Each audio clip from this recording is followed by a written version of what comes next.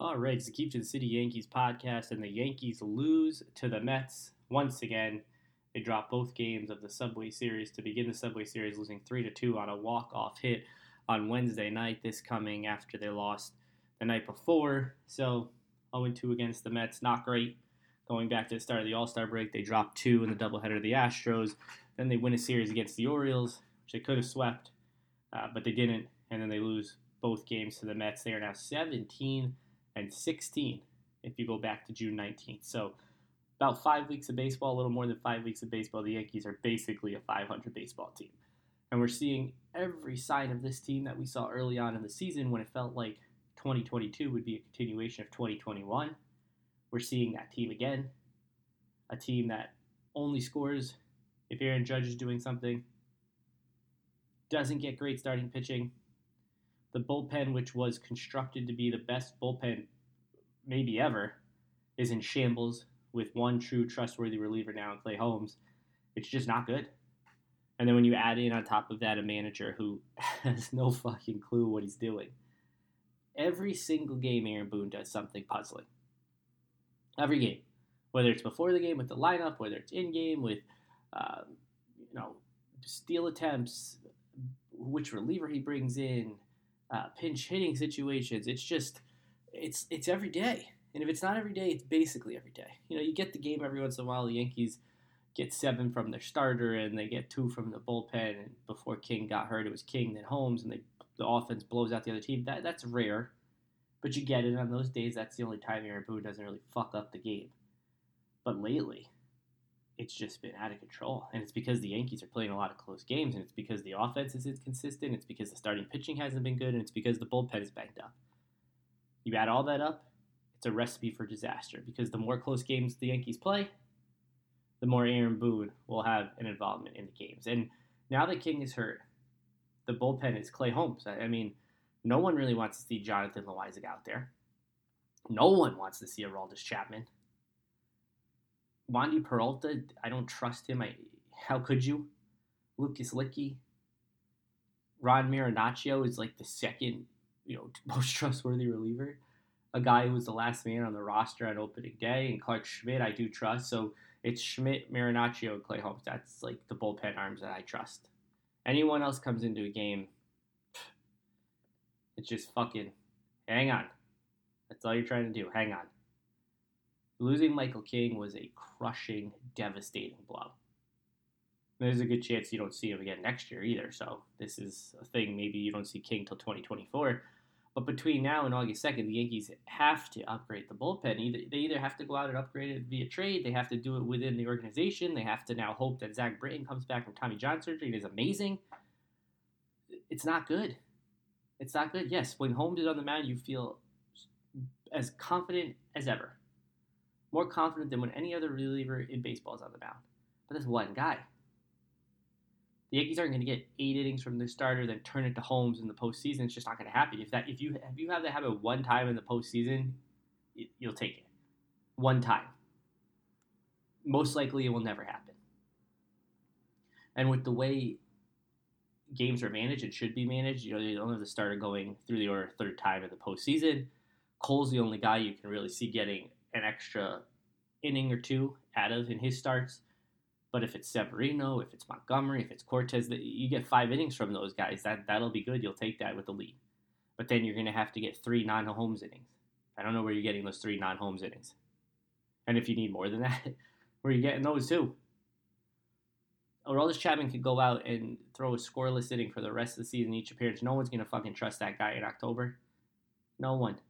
Jonathan Loáisiga looks absolutely lost.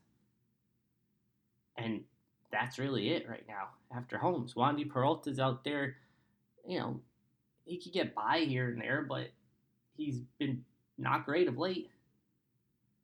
Not great against the Red Sox. Not great against the Mets.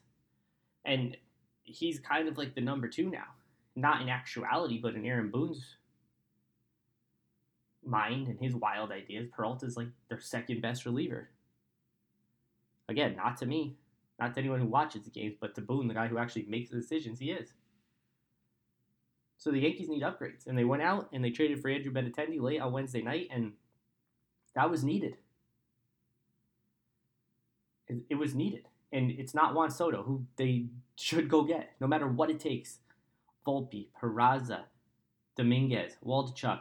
I don't fucking care who the fuck it takes. You get Juan Soto when he's available via trade. You take on Patrick Corbin's contract, good. Take it on. It's Juan Soto. And anyone who thinks that if it has to become Soto or Judge, yeah, it's Soto every fucking time. What he's done in his career, there's like 4 other players. I think it's Ted Williams, Babe Ruth, Willie Mays, maybe like Hank Aaron, Mickey Mantle, something like what he's done to this point of his career. He's 23 years old. He's 7 years younger than Judge. He's basically the same age as Peraza. He's a year older than Volpe. Those guys haven't sniffed the majors. Volpe's never played above AA. So yes, you go out and you do whatever it takes to get Juan Soto. And it will be sad, disappointing. I'll be distraught if he ends up somewhere else because this is a move the Yankees have the capital to make. They have the draft cap. They have the farm capital to make this move. They can make this move. And they can extend him. And they can have the hardest out and the best hitter in baseball for the foreseeable future, who's 23 years old, at an age when most players aren't even in the major leagues. And he's already been there for now, his 5th season. But at this time, he hasn't been traded, so there's still hope that he could become a Yankee. Now Benintendi's a Yankee, and yeah, he's a good player. He's better than what they have in Hicks and Gallo. Not that that should be the measuring stick, because Gallo's atrocious and Hicks is bad. But he's better than them. And you could put a left-handed contact bat in who plays great defense in left field. It's a good move. They gave him nothing for him. 3 pitchers, way, way, way down, single A ball. The lottery tickets they traded him for. They make that move every single time. Every single time. But it's not enough.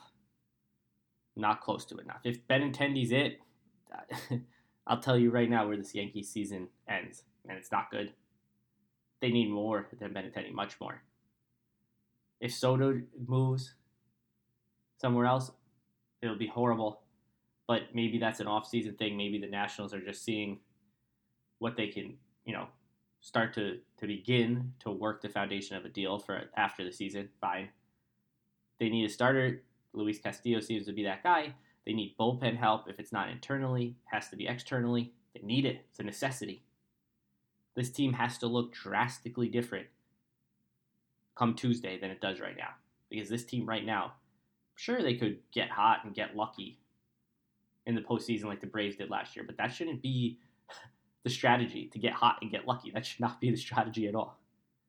The strategy should be to put the best possible team together so you don't have to get hot and lucky and you could just fucking win because you're better than every other team in the postseason. That should be the goal. And the Yankees are lucky because they played like shit for about a month, a little more than a month. And the Astros haven't played well either, except against the Yankees. The Astros just got swept in Oakland. An embarrassing sweep for the Astros in Oakland. So the deficit for the Astros remains 2 to the Yankees for the best record in the American League. As for the best record in baseball, the Yankees no longer have that. The Dodgers have passed them for that.